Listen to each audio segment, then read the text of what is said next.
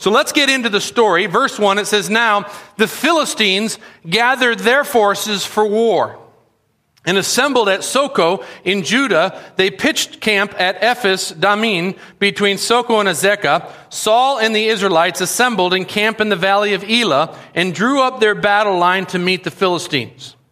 The Philistines occupied one hill and the Israelites another, with the valley between them." So what we have here is that the Philistines have marched their way into Israelite territory. And for you kids who may not know this, in this story, the Israelites are the good guys, the Philistines are the bad guys. So when you hear those two names, that's what we're talking about. But here's kind of a picture, a real-life picture of the area that we're talking about. But you heard about the town of Soko. That's where the Philistine camp set up their camp. They were camping on this side of the hill. And the Israelite camp was camped out on this side of the hill. And there's the Elah Valley. We're going to talk about a little stream, but there you follow that little tree line is the stream that runs through the valley. I think it just runs during rainy season.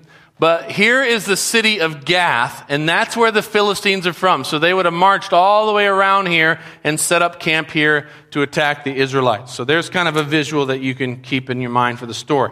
Verse 4, "A giant, nearly 10 feet tall, stepped out from the Philistine line into the open, Goliath from Gath. He had a bronze helmet on his head and was dressed in armor, 126 pounds of it. He wore bronze shin guards, carried a bronze sword. His spear was like a fence rail. The spear tip alone weighed over 15 pounds, and his shield bearer walked ahead of him." Okay, let's take a few moments to describe this guy and get a picture of what this Goliath dude actually looked like. First of all, how many of you guys play soccer? Do you wear shin guards? Are they bronze? No. This dude wore bronze shin guards, these big metal shin guards to protect his shins. Not only that, he wore a bronze helmet, which would have been pretty heavy. But if you look at what it says there in the thing, it said that he had a bronze sword. Now, I duct taped something a little longer on this little short weenie sword I have, but it would have been all bronze, a pretty heavy sword that he would have held with that. And it says that he had a coat of armor that weighed 126 pounds. Okay? Now, 126 pounds, I put an Olympic bar here with some weights here, and this is 125 pounds, so it's 1 pound shy. But this would have been what he would have put on his chest. So literally, you got to keep in mind that Goliath, when he would go to war, he would pluck up his little coat, put it on, and he'd wear it, and he'd walk around, and this is what he'd be running with, with this little coat. Imagine that. I mean, this would smash us normal people if we had to carry it, but that's what he wore. It also says that he was almost 10 feet tall. Now, I'm 6'3", and you add this, I'm close to 8 something here. But he would have been taller than this. But imagine you walking up to this dude, carrying this, Oh, and another thing. Here he says he had a spear like a fence rail, and he had a 15-pound spear tip. This is all I could come up with the spear tip. But imagine throwing that sucker. This is amazing. But that's what he would have been. And imagine having that guy show up, just boom, boom, boom, wearing all that. Incredible. Okay? So needless to say, this dude was huge. I'm not used to weightlifting while I preach. Anyways, it says in Scripture that he was a champion. Now, what a champion means is that sometimes when the armies would come together, one army would send out their top fighter, and this army would send out their top fighter. Those guys are called champions. They would end up fighting, and whoever would win that fight would decide the war, so that all the soldiers wouldn't have to die and kill themselves. They would just have 2 people fight to the very death. That's what Goliath was. He was a champion. All right, let's look at what Goliath did. Verse 8. Goliath stood and shouted to the ranks of Israel, "Why do you come out and line up for battle? Am I not a Philistine? And are you not the servants of Saul? Choose a man and have him come down to me. And if he is able to fight and kill me, we'll become your subjects." But if I overcome him and kill him, you will become our subjects and serve us." Then the Philistine said, "This day I defy the ranks of Israel. Give me a man and let us fight each other." This huge giant of a man called Goliath comes to the front of the battle lines, and he shouts out to the Israelite army, "Hey, you bunch of pansies. Rather than all of us fight, how about you send one of your guys over to fight me? And if he wins, then we'll serve you. But if I win, then you serve us. Come on, see what you got." And then, to make matters worse, he kind of stirs the pot a little more, talks a little bit more smack, and he goes, "This day I defy the ranks of Israel. Come on, send one of your men. Let's have a fight." Now, how do you think the Israelite army responded to this? Do you think the soldiers were like, "Oh boy, hold me back. I'm going to take you down, you little punk. How dare you talk to us that way?" You think they were like that? Well, let's see what they were like. Verse 11. On hearing the Philistines' words, Saul and all of the Israelites, now Saul's the king, and all of the Israelites were dismayed and what? Terrified. They were terrified. I mean, this guy terrified them. Everyone was scared to death. And seriously, I mean, it makes sense. Why wouldn't you be? This guy was huge. There was no way any regular man could take this guy on. He was huge. He was strong. He was powerful. Who would dare face him? So you can understand how everyone would have felt. Well, guess what? Check this out. Verse 16. For 40 days, the Philistine came forward every morning and every evening and took his stand. Day in and day out, in the morning and in the evening, Goliath came out and he taunted the Israelites for 40 days. This is what they woke up to. This is what they went to bed to. Now, can you imagine what that would have been like? Every day, the enemy coming out and telling you, "You're a loser. You're going to die. You're nothing. Come on, just you try and come and fight me. I will beat you down." Day in and day out. Day in and day out. And you look across the valley and you see this giant of a man with weapons that are impossible to overcome. Imagine how demoralizing that would have been as a soldier. How discouraged you would be. And you know, I've come to realize that life is a lot like that, isn't it? Every single one of us at different times in our life, we have or we are facing a Goliath. We all face huge adversaries in our life. Something that is coming against us day in and day out. And it's different for all of us. For some, it may be cancer. For some, it may be a debilitating disease. For some, it may be children who are making horrible choices in their life. For some, it may be a horrible marriage. For some, it may be the loss of a job. For some, it may be debt that is burying you. All sorts of Goliaths. And like the Israelite army, you face this day in and day out. And it taunts you, and it makes fun of you, and it challenges you, and it defies you, and it tells you crazy things like, "Oh, you deserve this disease. God is punishing you for this disease." It tells you that you're a loser, that you're a failure, you're a terrible wife, you're a terrible husband, you're a terrible mother, you're a terrible father, you're horrible with money. You are a loser. And you wake up hearing these voices, and you go to sleep hearing these voices, and it's always there every day, waking up to the same giant, the same enemy, the same circumstance.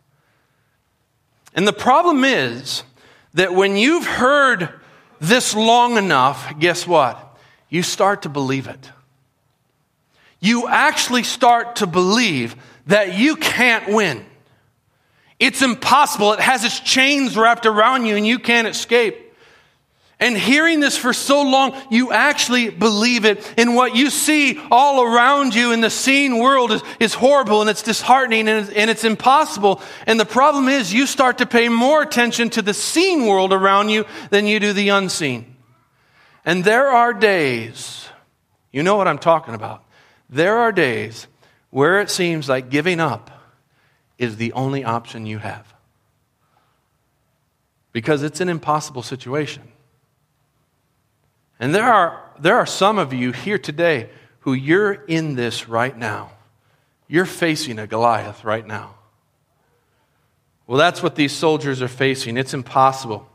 It's an impossible situation.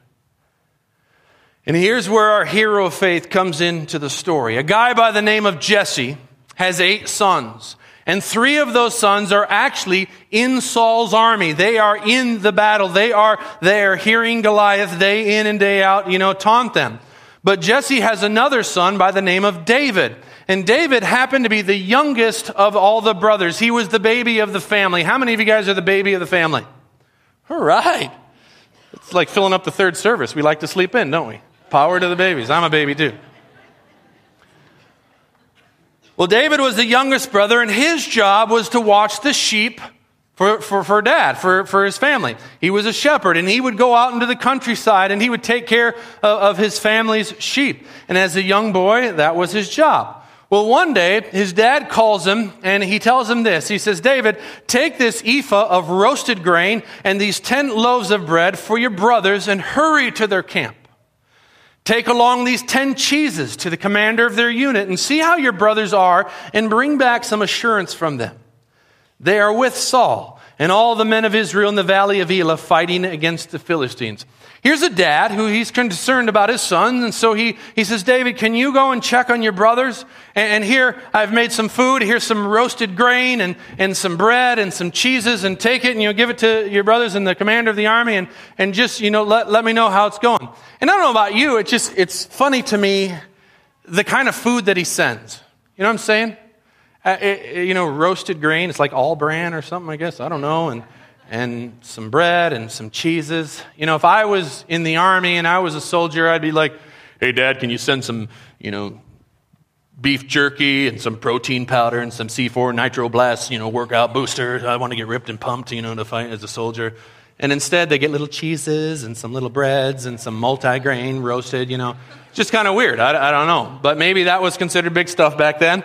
Jesse sends David to go deliver this. And when he finally reaches the camp, the moment he reaches the camp, he happens to arrive when the 2 armies were gathering at their battle lines to face each other.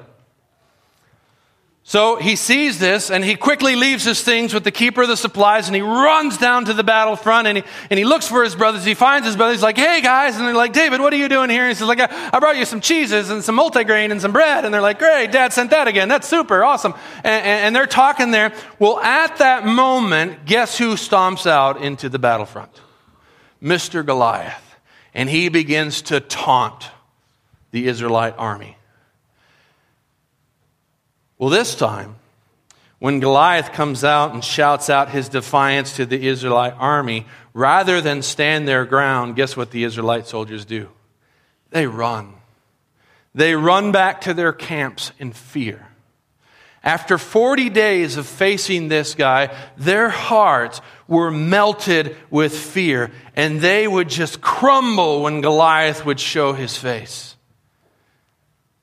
After 40 days, Goliath had beaten literally every little bit of courage they had right out of them. And they were terrified. Now David, he's standing here and he's seeing all of this, and he sees this big guy come out and taunt Israel, and then he sees all the soldiers run, and this kind of upsets him, this kind of ticks him off. And look at what he says. He goes, who is this uncircumcised Philistine that he should defy the armies of the living God? In other words, he's saying, how dare this guy stand up here and defy the armies of the living God? Now, I want to stop here for a second. I want us to notice something, because all along in this story, we're being told that this is Saul's army. They were fighting for Saul. These were Saul's soldiers, and Goliath stood up there day in and day out, and he defied Saul's army. But David understands something that many, if not all the soldiers, had failed to understand. Can anybody tell me what that is? It was God's army. This army belonged to the God of Israel. So tell me why. So in all reality, who was Goliath defying? He was defying God, not Saul. Goliath was taunting and ridiculing and mocking and making fun of the God of Israel, not Saul. And I want to just stop there and tell you the same thing. Whatever it is that you're facing in this life, whatever Goliath it is that the enemy is taunting you with, making fun of you with, beating you down with, whatever it is, you need to understand something. What the enemy is actually doing is he's taunting your God. He is taunting our unseen God, and he's trying to literally tell you that your God isn't big enough, that your God isn't strong enough, that your God isn't powerful enough, that your God doesn't care enough. The enemy is trying to tell you that your God is powerless to do anything. The enemy is really coming after God, not us. He wants you to believe that God is powerless and unable to do anything in your situation. That's what the enemy's trying to do. And you need to see that. You need to understand that. You need to see the big picture. David did. David saw the big picture. And you want to know why? Because he believed in the reality of his unseen God. And he knew God was at work. David is a man of faith. And he knows God is here. And he understands that Goliath wasn't really defying the people. He was defying the armies of the living God. Goliath was making an assault on the God of Israel. And this was serious business to David. He did not like that. And he's upset that no one's doing anything about it.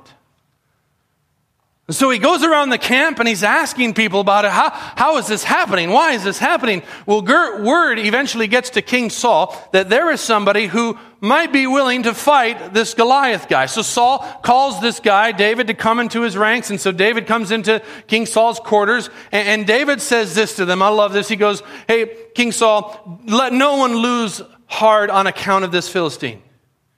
Your servant will go and fight him.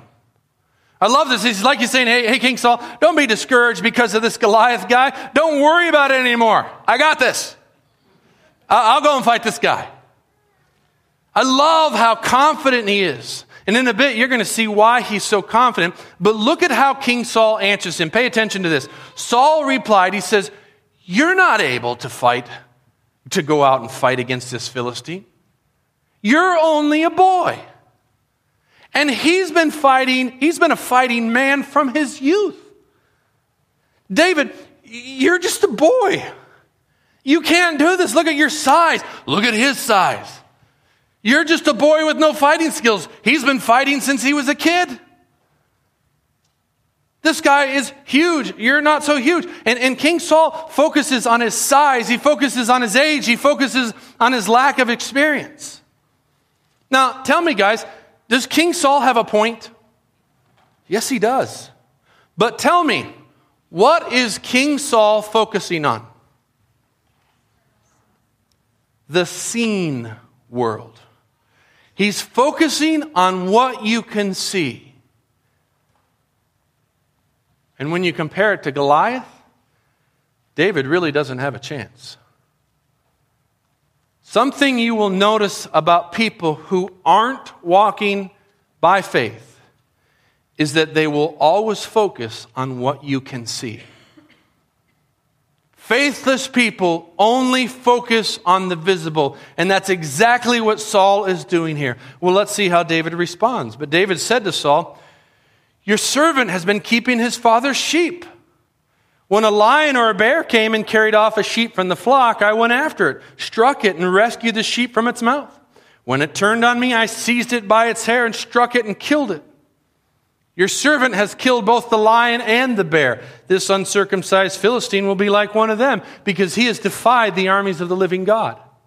The Lord who delivered me from the paw of the lion and the paw of the bear will deliver me from the hand of this Philistine. I love how David responds here. He says, listen, King Saul, I know what you think. I know you're thinking that I'm too wimpy, right? I'm not good enough, right? That's what you're thinking. Well, let me explain to you something. I watch my father's sheep. And I can imagine King Saul going, that's what I'm talking about. Exactly, you watch sheep. And David's like, no, I do take care of my father's sheep. But one time a lion came and it took one of my sheep. And I ran after this lion and I grabbed the sheep from its mouth. And when it turned on me, I grabbed it by its hair and I beat it down and I killed it. And one day a bear came and it grabbed one of my sheep and I ran after it. And I pulled the sheep from its mouth and rescued it and it turned on me and I beat it down and I killed it. I killed a lion and a bear. But notice how David ends telling this story. He says this, and I want you to pay attention to this because this will show you what an incredible man of faith David was. Verse 37, the Lord who delivered me from the paw of the lion and the paw of the bear will deliver me from the hand of this Philistine. Tell me, third service, according to David, who delivered him from the lion and the bear? The Lord did. It wasn't his strength or his fighting skills. It was God who delivered him. And I want you to pay attention to that because people living by faith will always give glory to God in all things and they won't take credit for themselves. You see, it would have been easy for David to take credit for killing that lion and that bear with his own bare hands. It would have, for him to just brag about that. But he didn't. And you know what? I'd love to be able to say that. Wouldn't that be awesome? Yeah, I killed a lion once. I just had a time and grabbed it by the hair and I beat it down. All you little hunters need guns and stuff, but I just did it with my own bare hands. And a bear, I did that too. Grizzly, was awesome. That'd be awesome to brag about that. But David didn't do that. He said God did it. And so David, he naturally believes that if God can deliver him from a lion and a bear, then by all means he can deliver him from a Philistine warrior. God will fight for him. And that's what he believes. And that's what he tells King Saul. It's like David is saying, I know you think I'm too weak. I know you think I'm too small. I know you think I'm too inexperienced. And guess what, King Saul? You're right. I am all of those things. But my God isn't. My God will take this little Philistine and flick him down. My God will fight for me. Okay, Saul? God and me can do this together. God is working, and I want to join him in what he is doing. That essentially is what David is telling King Saul. So King Saul says this to David. He says, go. Go. And may God be with you. May the Lord be with you. Saul really can't argue with him. He basically realizes that David's theology is correct. If God can do that, then he can do this. So he lets him go to fight. But then Saul was like, okay, David, you can go and may God be with you, but you got to wear my armor and my helmet and my sword. And it's almost like he's saying, yeah, David, go and may the Lord be with you, but you need the protection of my armor and my sword. Once again, he's focusing on the seen world. And so he puts the coat of armor on David and the helmet, and they strap the sword around him, and David's kind of walking around like, man, this is weird. I'm not used to this. I can't wear this. And he tells King Saul, he says, I can't do this. This is too weird. I'm not used to this. I can't go to fight like this. Remember, King Saul, God is my sword and my protector. I don't need this stuff. So he takes it off. And verse 40, it says, then he took his staff in his hand, and he chose 5 smooth stones from the stream, and he put them in the pouch of his shepherd's bag. And with his sling in his hand, he approached the Philistine. He grabs his little staff and his sling. And I love this. This is all he goes with. He has this little stick. And I know this is an electric cord, but use your imagination, third service. And he walks down to the stream, and how many stones does he pick up? 5 stones. And have you ever thought, why did he pick up 5 stones? Why 5? If I were David and I'm fighting this giant, I'd bring like 30 or 40 stones. I'd be like, in case I miss, or, I want to hit him with multiple shots. I want to do a shotgun blast. Why 5? Anybody have some ideas? Kids, what do you think? Adults, what do you think? Because he trusted God? Because he trusted God. What was that one over there? Because Goliath had 4 other brothers. You know what? Scripture does not tell us the answer to this question, but it very well could be that They had told David that, hey, Goliath has 4 other brothers, just so you know, if you beat this guy, they're going to come after you. And so David's like, okay, well, I'll bring 4 other stones. And he's out there, he's like, if I take Goliath down, and the brother's like, hey, you killed my brother. Whoosh, I'll take him down. Hey, you killed my 2 brothers. Whoosh, I'll take him down. Hey, you killed my 3 brothers. Whoosh, take him down. Hey, you take him down. All I need is 5. Now, we don't know, but he went down and he picked up 5 stones. And as he's walking there, look at what it says there. Goliath sees him coming, and check out what it says, verse 41. Meanwhile, the Philistine with his shield bearer in front of him kept coming closer to David. And he looked David over, and he saw that he was only a boy, ruddy and handsome. And I don't know why that's in there. I just think that's funny. That he's just like, he's looking at David, he's like, he's a good-looking little boy. Pretty handsome dude. I don't know why that detail's in there, but he did that. And it says he despised him, and he said to David, am I a dog that you come at me with sticks? And the Philistine cursed David by his gods. Come here, he said. I will give your flesh to the birds of the air and the beasts of the field. Goliath is insulted that Israel would send out a boy to fight him. So he basically curses David. How? By his gods. Notice he curses David by his gods. You see, Goliath is fighting on behalf of his gods, and his gods are demonic, satanic, evil gods that are dead set against the God of Israel. And you see, there's something bigger going on here in the unseen world, and make sure you keep that in mind. Goliath's gods are wanting to beat down the God of Israel. And so Goliath says to David, he says, boy, I'm going to pummel you. I'm going to take you down to Chinatown. And I'm going to kill you, and I'm going to feed you to the buzzards. He is enraged, and he is ready to send this boy to his death. Now, I want to stop here. And I want you to just picture yourself being in David's shoes.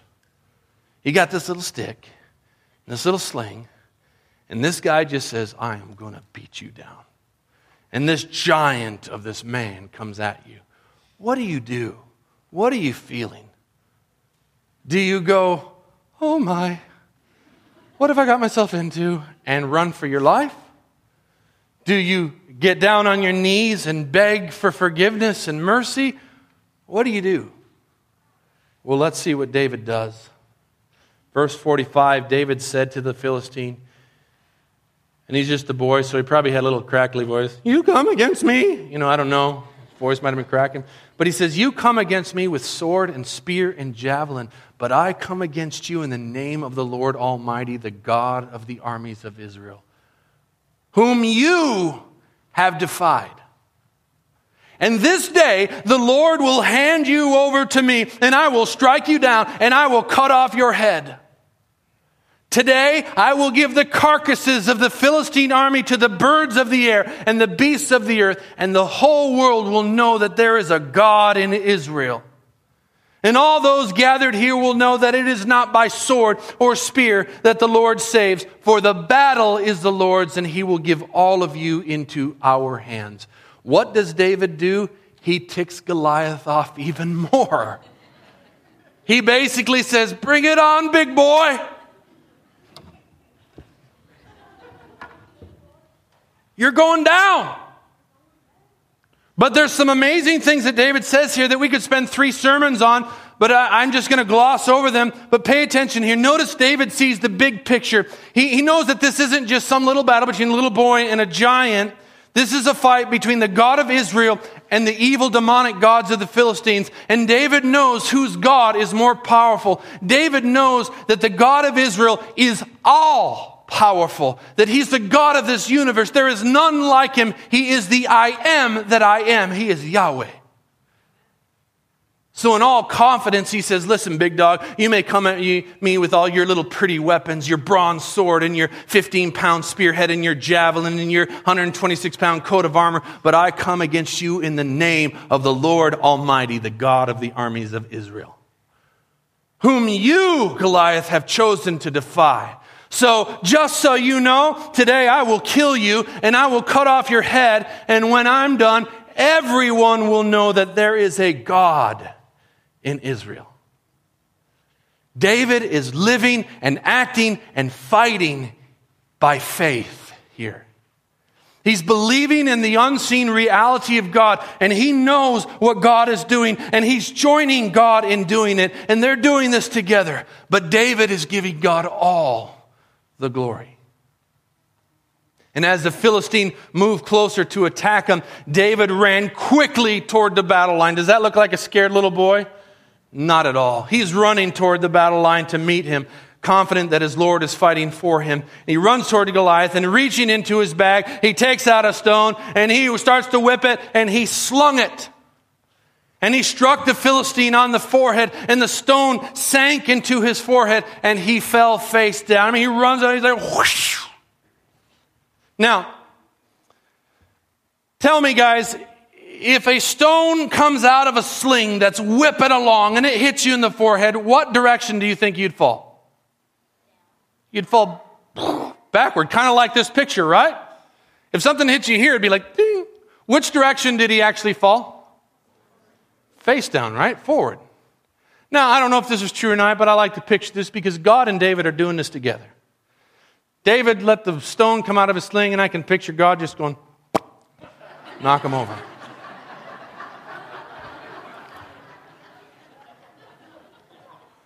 Let's read verse 50.